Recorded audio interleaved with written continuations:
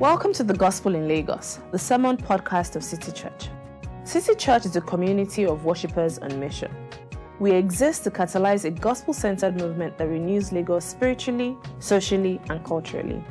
You can find out more about us at www.citychurchlagos.com. City Church. Love Jesus, love people, love Lagos.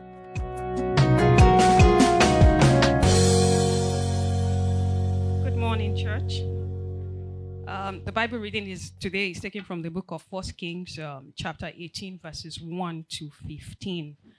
When I finish reading, I will say, "This is the word of the Lord." Please respond with "Thanks be to God." After a long time, in the 3rd year, the word of the Lord came to Elijah. "Go and present yourself to Ahab, and I will send rain on the land." So Elijah went to present himself to Ahab. Now the famine was severe in Samaria, and Ahab had summoned Obadiah, his palace administrator. Obadiah was a devout believer in the Lord. While Jezebel was killing off the Lord's prophet, Obadiah had taken 100 prophets and hidden them in 2 caves, 50 in each, and had supplied them with food and water. Ahab had said to Obadiah, go through the land to all the springs and valleys. Maybe we can find some grass to keep the horses and mules alive so we will not have to kill any of our animals. So they divided the land they were to cover, Ahab going in one direction and Obadiah in another. As Obadiah was walking along, Elijah met him. Obadiah recognized him, bowed to the ground and said, "Is it really you, my lord Elijah?" "Yes," he replied. "Go tell your master Elijah is here." "What have I done wrong?" asked Obadiah, "that you are handing your servant over to Ahab to be put to death? As surely as the Lord your God lives, there is not a nation or kingdom where my master has not sent someone to look for you. And whenever a nation or kingdom claimed you were not there, he made them swear they could not find you. But now you tell me to go tell my master and say Elijah is here. I don't know where the Spirit of the Lord may carry you when I leave you. If I go and tell Ahab and he doesn't find you, he will kill me. Yet I, your servant, have worshipped the Lord since my youth. Haven't you heard, my Lord, what I did while Jezebel was killing the prophets of the Lord? I hid 100 of the Lord's prophets in 2 caves, 50 in each, and supplied them with food and water. And now you tell me to go to my master and say, Elijah is here. He will kill me." Elijah said, "As the Lord Almighty lives, whom I serve, I will surely present myself to Ahab today." This is the word of the Lord.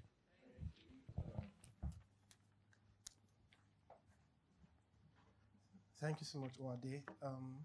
Let us pray.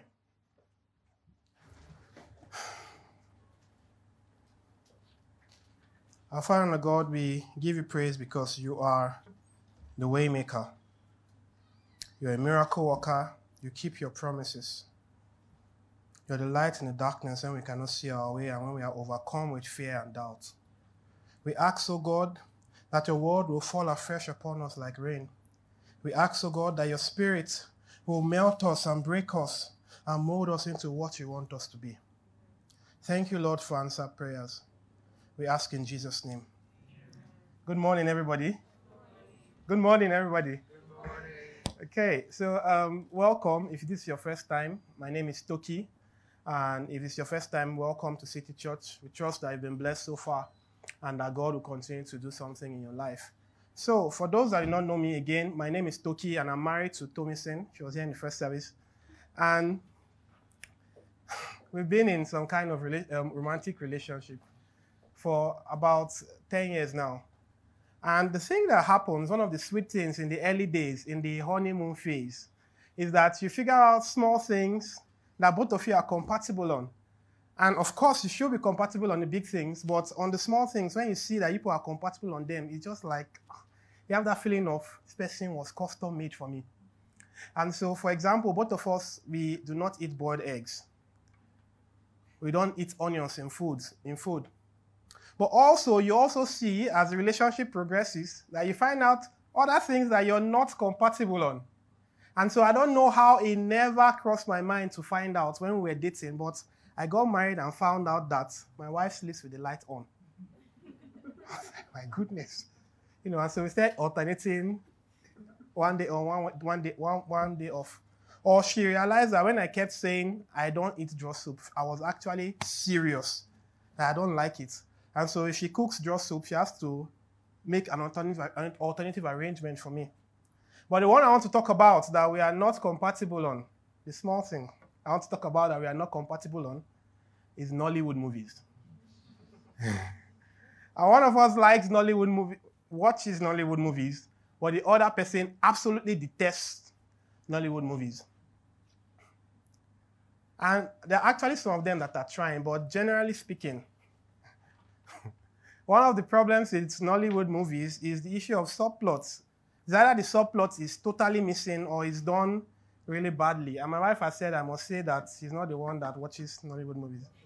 But the thing about movies is that there is the main plot, which is like the main story, what the movie is about. But there are also, if it's a good movie, there are also subplots, secondary stories that actually either show you the main character in a different way or they push forward the theme of the main story.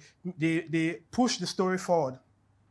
And we are talking about Elijah, but as the story of Elijah is not a Nollywood movie, it has good subplots. And I'm going to be looking at one of those subplots today.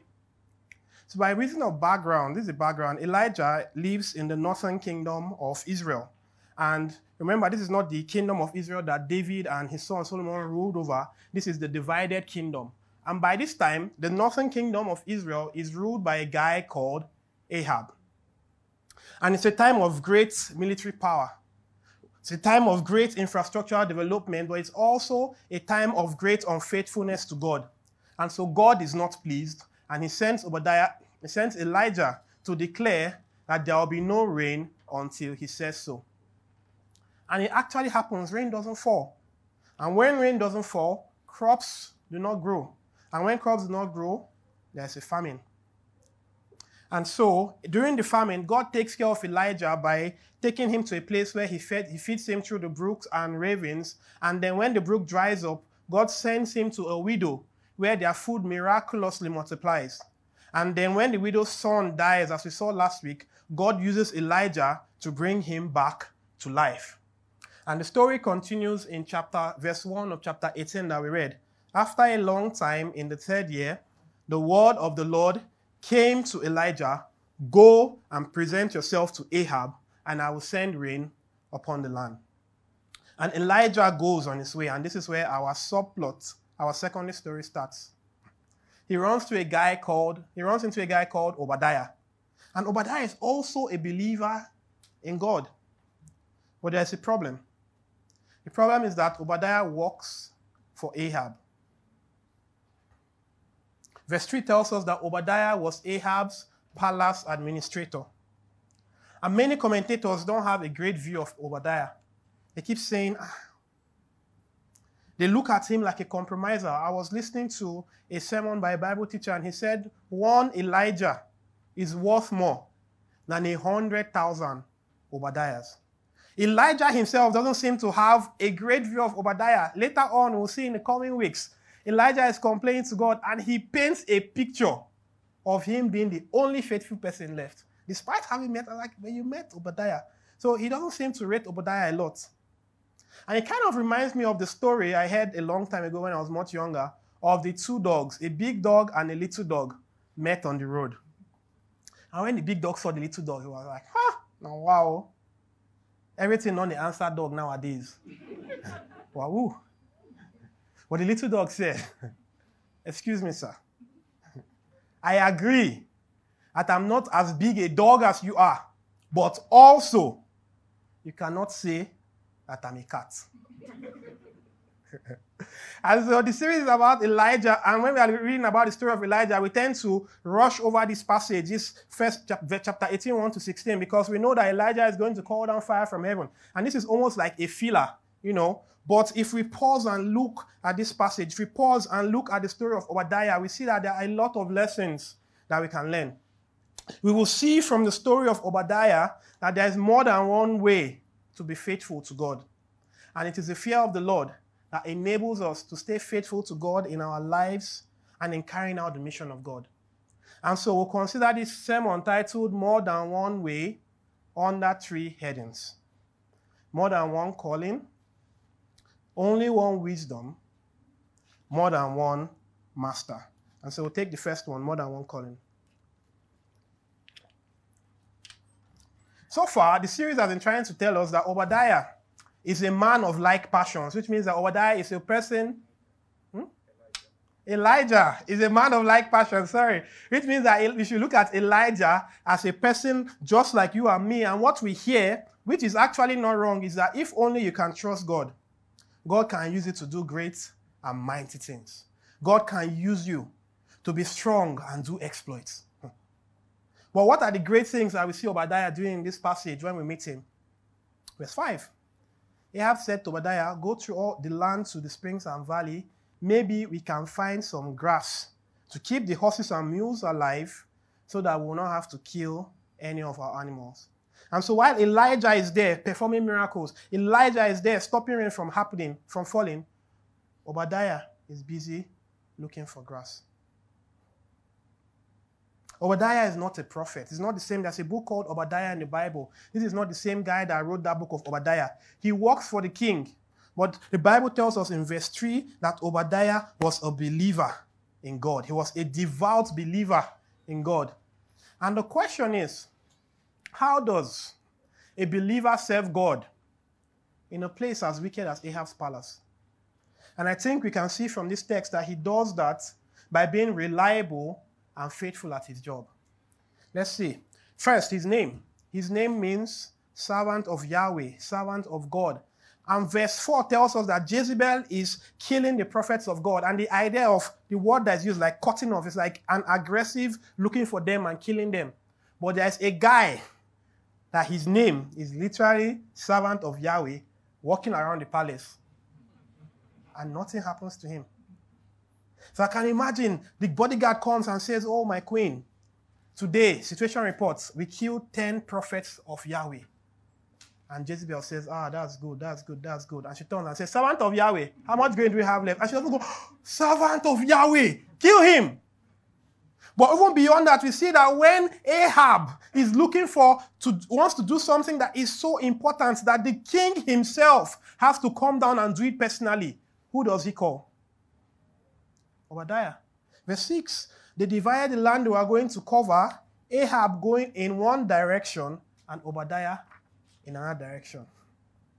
And so in this series, we are seeing two models of faithfulness to God, Elijah and Obadiah. But while one is obvious and bright and spectacular, the other one is quiet and mundane and even ordinary.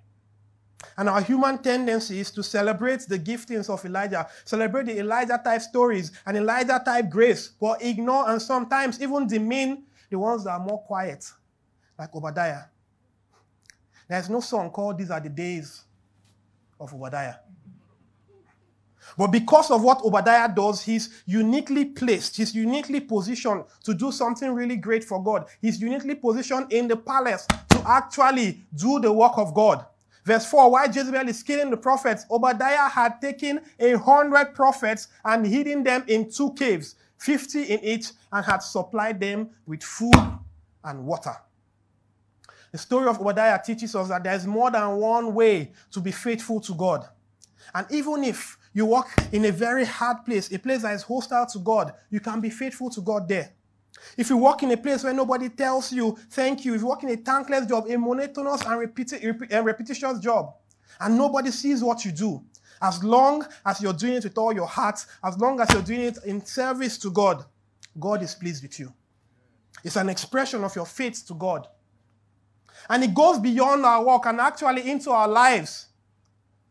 I was thinking about it. Are there Obadiah aspects of our lives, more quiet and ordinary aspects of our lives that we are ignoring because we are so focused on Elijah type stuff? And you're saying, I want to do these great things. I have these good dreams. I have these big visions. I want to do things for God and for humanity. But the ordinary things that God wants you to do, you're ignoring them. And God may be saying, yes, you want to do these great things. But how about becoming a better parent? How about leading devotions with your family? How about coming to church on time? How about joining a unit and serving in a place where nobody is seeing you? And I want to ask us, is there grass we should be looking for like Obadiah? But we are not interested in that because we want to raise someone from the dead like Elijah. And sometimes we may be in what I call an Obadiah season of our lives. What do I mean? If you look at the placement of this passage, chapter 18, verse 1 to 15, Obadiah is picking grass. It's in between. The previous chapter is Elijah raising the widow's son back from the dead. And after now, Elijah is going to call fire from heaven. And in the middle, Obadiah is picking grass. And I call it an Obadiah season, a season where it's like things are happening to everybody and for everybody apart from you, and you're just there. A singer said sometimes it will be like, say, you escort people who come this world.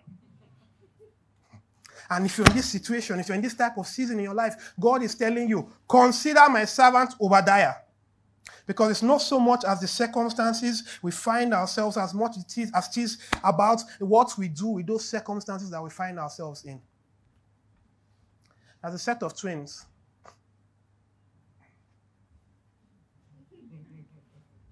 Thank you, Obadiah. There's a set of twins that I used to follow back in the day. Their names are Alex and Brett Harris. And by the time they were 19, they had done a lot of great stuff. The book they wrote sold, as at 2014, it sold 470,000 copies. They had hosted conferences with thousands of people. And so they took a break and they got married and went to school. And so one of them, Alex, after his university, his college, he gets into Harvard Law School. While he's at Harvard Law School, he excels. He graduates with one of the 2 highest GPAs in his class. He continues to excel in his legal practice. And by 2017, he makes Forbes' list of 30 under 30. Well, in the meantime, his brother gets married. And a few months into his marriage, his wife is diagnosed with a sickness that leaves her bedridden. And what are the exploits his brother is doing? His twin brother is doing. He's keeping track of her doctor's appointments, cooking for her, bathing her, carrying her up the stairs, helping her during her panic attacks. And he ends up spending most of the money he earned from those 470,000 copies that he sold. And in the eyes of the world, their trajectories could not be any more different. But to God, what he cares about is this. In 1 Corinthians 4, verse 2, it is required of stewards that they be found faithful. Moreover, it is required of husbands that they be found faithful. It is required of mothers that they be found faithful. It is required of workers and servants that they be found faithful. And many times we look at our lives and we are frustrated with where we are in that Obadiah season. He said, this is not what I planned for my life. I was talking to someone the other day and he said, one of the things that annoys him the most is when someone tells him, you have so much potential, what's happening to you? And he's like, you think I don't know I have potential? You think I'm happy where I am? And sometimes we can react by 2 ways. Number one, we may react by living in the sky. And it's all about, oh, if only my parents were rich. If only I were married. If only I were married to someone else. And somehow we tend to begin to live in that dream world. And we use our disadvantage as a shield to prevent us from actually being faithful in the things that God has put in our hands right now. Or we can be so overwhelmed with our burdens and our problems that we become ungrateful and bitter against God.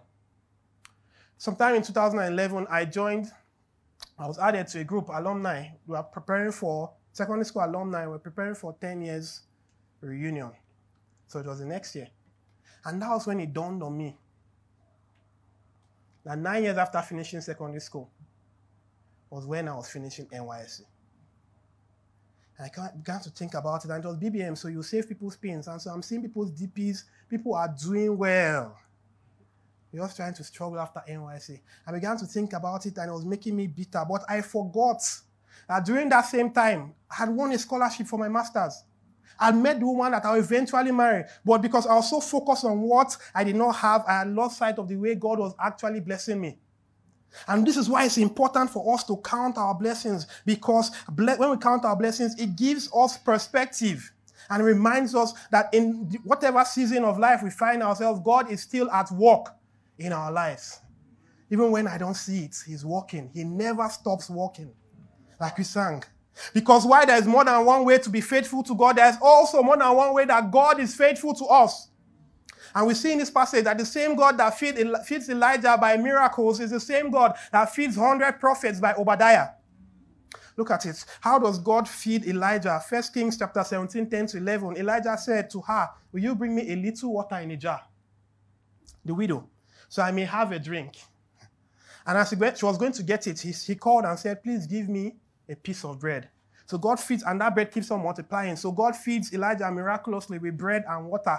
How does God feed the 100 prophets that Obadiah saves? Verse 4, Obadiah took 100 prophets and hid them by 50s in a cave and fed them with what? Bread and water. Same God, same provision, different means. And I want to tell us today that God is as present in the flashy miracles as he is in the ordinary circumstances of our lives. But more than that, what we call mundane, what we call ordinary, are actually as miraculous as the other things that we are expecting him to move on. And can you imagine, Obadiah is feeding 50 people each in 2 locations. Imagine the logistics, people that he needed help for. And nobody goes to report to Jezebel. Nobody says, let me go and maybe get a reward for catching 100 prophets at the same time. It was not normal. It was a miracle. And if you think about our lives, think about the good things in your life, you won't go far before you hit something that you cannot explain. Something that you cannot account for. That was actually God. Something happened to, and you met someone that happened to be interested in what you wanted, and somehow it worked out. People call it serendipity, but it's actually God working through what we call happy coincidences to work miracles for you. My wife told me, saying, had a family friend in NYC, and she told her, wherever you want to serve, let me know, and I'll make it happen. And Tommy was like, yeah, I'd like to serve in Ibadan. And Tommy was telling her friend, and her friend said, I beg, carry me on the back. And so she told her that the person in NYC said, sure, no problem, I'll help your friend too. But when posting was coming out, her friend got the Lagos that is even harder. But Tommy was posted to Anambra State. Because God was working a miracle for me. And there are miracles in disguise all over this passage. All over the passage. What I call mundane miracles are all over the passage. Look at Obadiah. To him, he may have just been doing his godly duty as a believer by saving those 100 men. But to those 100 prophets and their wives and children, it was every bit as miraculous as Elijah raising that widow's son back from the dead. And in church, there's a Jubilee Fund. It's our mercy ministry. And I want to tell you that God is using, by the mundane act of you opening your bank apps, doing 727, God is using you, if you're contributing to that fund, to work miracles in the life of people that are crying to God for help. People's school fees are being paid. People's hospital bills are being paid. Drugs are being bought for people. People are getting food. People are crying to God. And I want to ask you, if it's something that you're not doing right now, can you consider being God's hand of divine provision and miracle to people that are asking for it? Because it looks ordinary, but these are not just the days of Elijah. They are also the days of Obadiah. It brings me to my second point. Only one wisdom.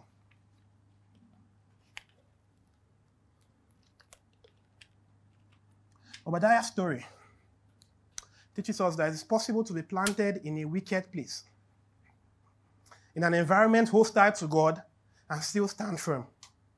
Not only stand firm, like you see Obadiah did, you can also take advantage of opportunities to minister to people there. But we also know, and life tells us, there's a proverb about it, that if you dip one finger in palm oil, it will end up touching all the other fingers. And so the question is, how was Obadiah able to stand firm without staining his white? How was he able to remain a believer in such a godless place? The Bible tells us the summary of Obadiah's life in verse 3. Obadiah feared the Lord greatly. Obadiah was a devout believer in the Lord. Obadiah feared the Lord. Not just feared the Lord, he feared the Lord greatly. And here in City Church, we just finished our holiday book reading program. And it's a time when we take time off our regular small group studies and schedule some other books to study. And one of the books some of us read is called What Does It Mean to Fear the Lord? By Michael Reeves. And we saw there that the fear of the Lord is not a fear that makes us run away from God. The fear of the Lord is not a fear that makes us live in terror of God. The fear of the Lord is when we are overwhelmed by God's greatness, overwhelmed by God's goodness, overwhelmed by God's mercy and grace, that we are filled with trembling and joy and love and wonder towards God. And the fear of God is expressed in loving God and trusting Him. Proverbs chapter 9 verse 10 tells us that the fear of the Lord is the beginning of wisdom, and knowledge of the Holy One is understanding. And many times when we see wisdom, our mind goes to the definition of wisdom that we all know. Wisdom is the right application of the right application of knowledge. But there's a much older definition which says that wisdom is the ability to order things rightly. Wisdom is the ability to prioritize properly, to rank things in your life according to their true importance. And if we put them together, what you are saying is that if you want to live a wise life, if you want to spend your life well, if you want to be wise, it starts from the fear of the Lord. It is anchored by the fear of the Lord because that is the only true wisdom. But it also implies that a fool is someone who, regardless of how successful he is outwardly, regardless of how smart he is, regardless of his reputation and accolades he has achieved, a fool is anyone whose life is not ordered, who does not have the right priorities as defined by the fear of the Lord. And we can see this in the lives of Ahab and Obadiah. First, Obadiah, he's able to stand firm in a wicked world and make the decision to save the prophet because to him, the risk, even though it was a big risk, of being caught by Jezebel and killed was lower than the prospect of doing something that would have been pleasing to God. And sometimes it's not just an issue of committing sin or not committing sin. It's an issue of choosing between the best thing that will please God and a thing that actually could be good. My father used to be someone who, in his younger days, who ranked things by his love for his mother. And he loved his mother so much. There was a time when he was shortlisted for military officer training at the Royal Military Academy in Sandhurst in the UK. And it's a really big deal. But his mother said, it was a really big deal. His mother said, no child of mine will be a soldier. And they went back and forth until after she said, if you go ahead on this path, don't send me any money. And for him, that was the end of that dream. Because for him, wisdom was making his mother happy. And so later, when he received the call to full-time ministry, when he told his family, and she begged and begged and begged and begged and cajoled, and it was not working out, she told him, if you continue on this path, when I die, don't come and see my corpse. Essentially disowning him. But by this time, the wisdom that he had before had been replaced with a greater wisdom. His life was no longer ordered by love for his mother, but by love for God and the fear of God. And he told her, I would rather see your soul in heaven than see your corpse and when you will be in hell. And eventually she came to know the Lord and he baptized her with his own two hands.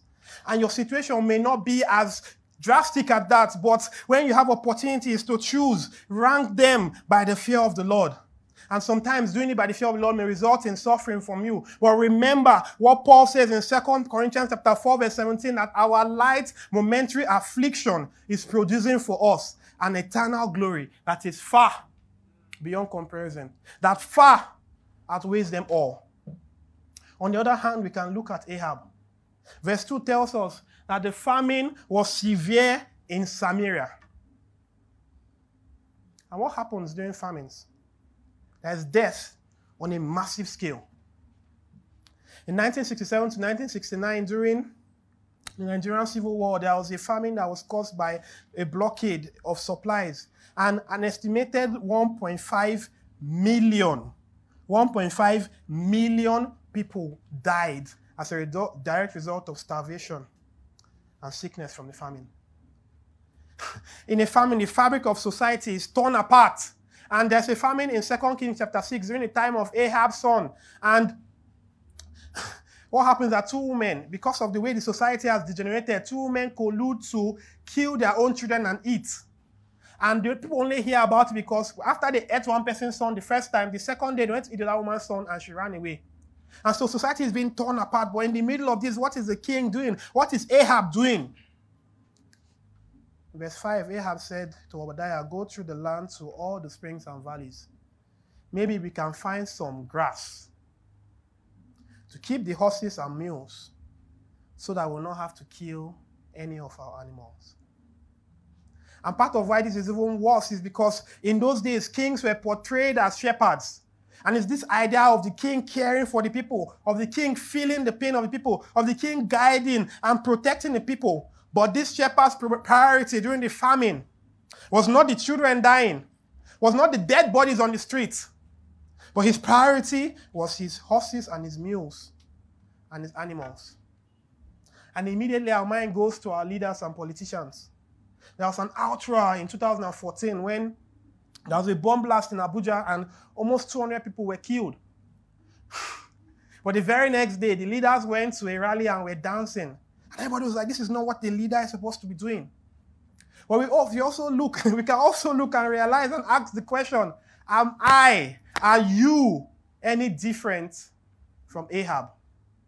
And like, what do you mean? How can I be Ahab? And I want to remind us that Ahab was not an atheist. In fact, he actually names his children names after God. His first son was Ahaziah. It means Yahweh sustains. His second son, Joram, Yahweh is exalted. And Ahab outwardly was a successful king. The Bible tells us that he built cities. He built a palace of ivory. In fact, Ahab is one of the few kings outside that's attested to outside of Scripture. The king of Assyria says that Ahab of Israel brought 2,000 chariots to a battle. And if you had asked him, what's the secret of your success? Now, God, Yahweh is exalted. Yahweh is the one that sustains me. But at the end of the day, the testimony of scriptures is this. At the time when people were dying, Ahab was more concerned about his horses and cattle. And so he was a fool, regardless of his outward success. Brothers and sisters, there is a spiritual famine in the city of Lagos. People are dying and going to eternal conscious torment in hellfire. Not just people that actually do not believe in God. There are people in church that think that they serve God, but they are serving a different God, and they are all dying and going to a Christless eternity. And God forbid that at the end of the day, our story will be that we cared more about the schools that our children went to. That we cared more about our reputation and standing. That we cared more about the distance we live from a toll gate. Because it will mean that we were fools and we have wasted our lives. But sometimes the problem is just that we are afraid. And Obadiah has this problem. And Elijah tells him in verse 8, go and tell Ahab, Elijah is here. And theologians have pointed out that what he was telling him literally was, go and tell your master Ahab, behold Elijah. And Elijah means, my God is Jehovah. And so he was telling him, go and tell Ahab, behold, my God is Yahweh. In a sense, he was telling him to go and declare God's word to Ahab. And how does Obadiah respond? Verse 12b. Yet I, your servant, have worshipped the Lord since my youth. Have you not heard what I did? When Jezebel was killing the prophets, I hid them. I supplied 100 of them with bread and water. And now you go and tell me to say to my master Elijah is here, he will kill me. Ahab is saying, Obadiah is saying, but I've been doing other things for God.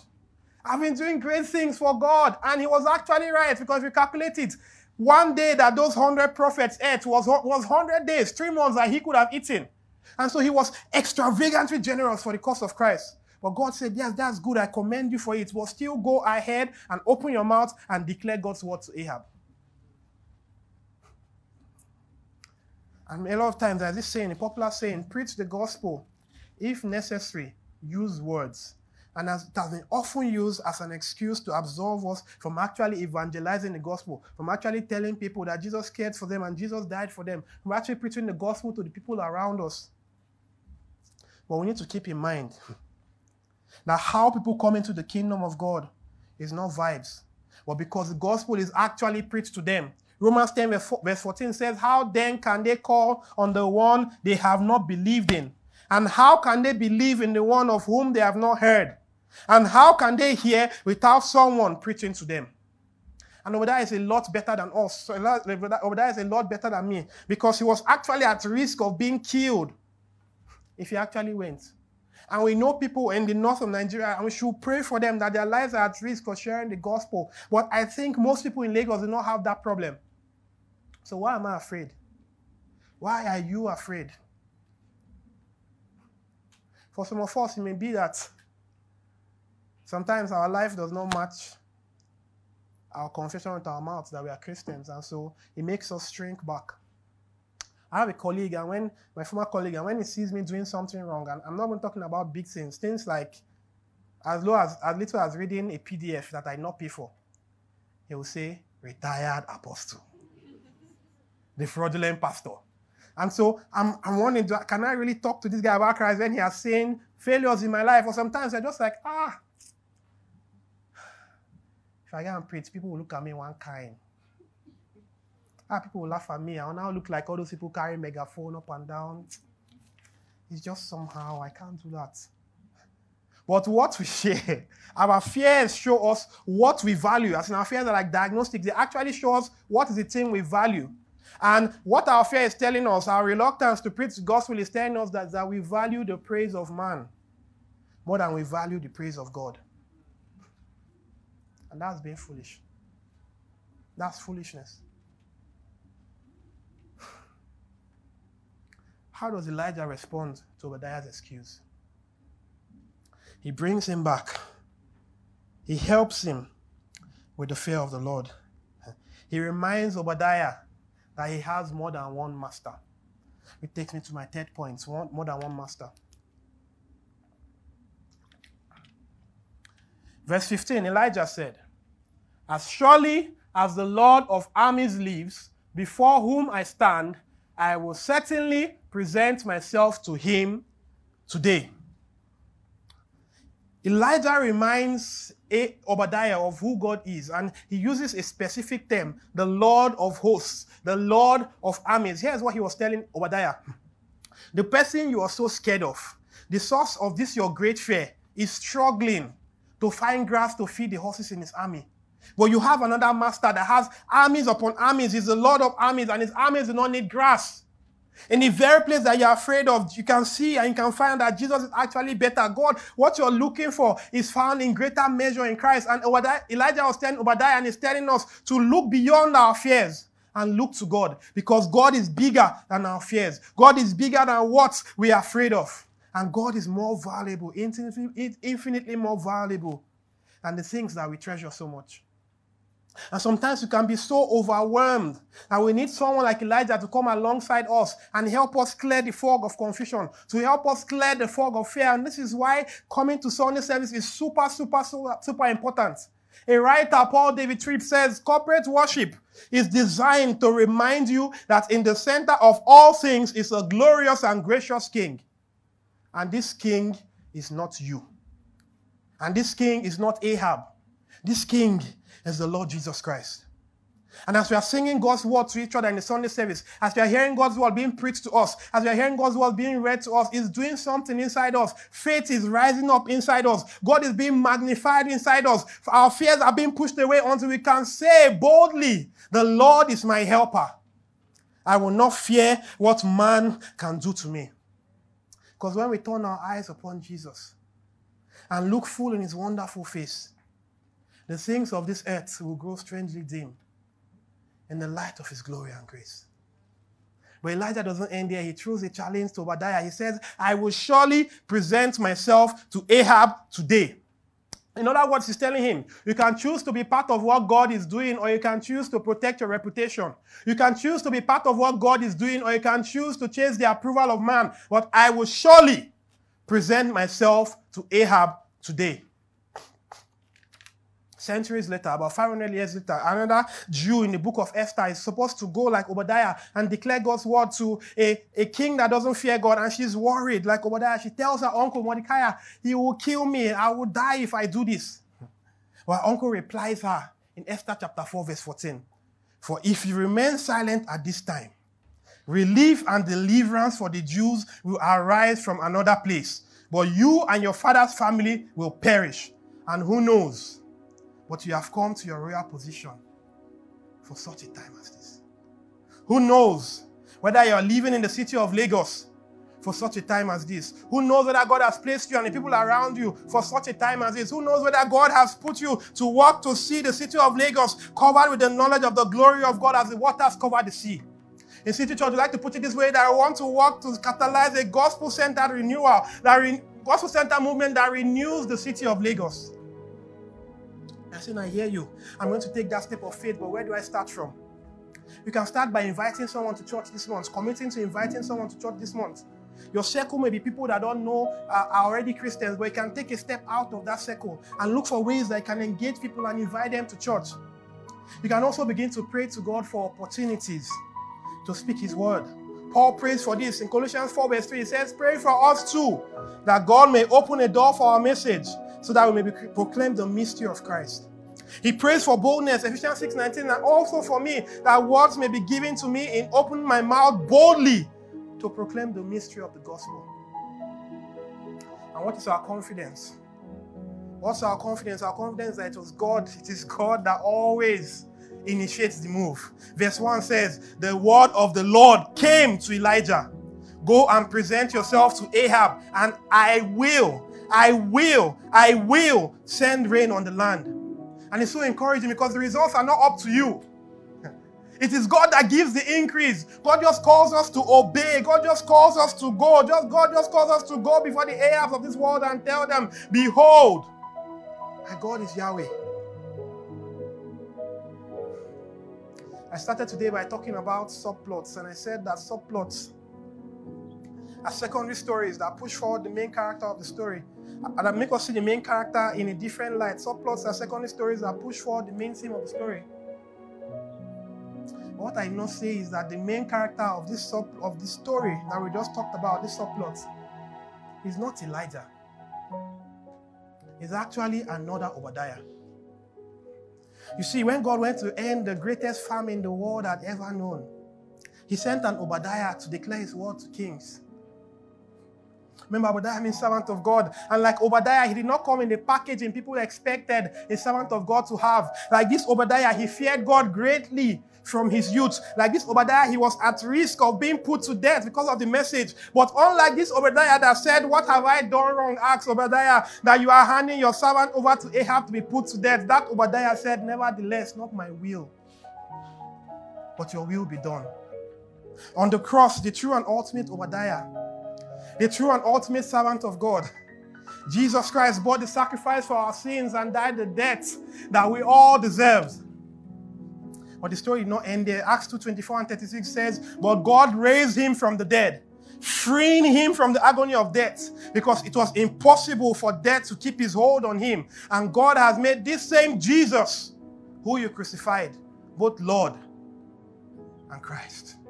And He sends us out also as Obadiahs again, as unlikely servants, to go and spread the good news. What's the good news? That our Savior Jesus Christ has abolished death. That our Savior Jesus Christ has destroyed death. That our Savior Jesus Christ has arrested death and has brought life and immortality to light through the gospel.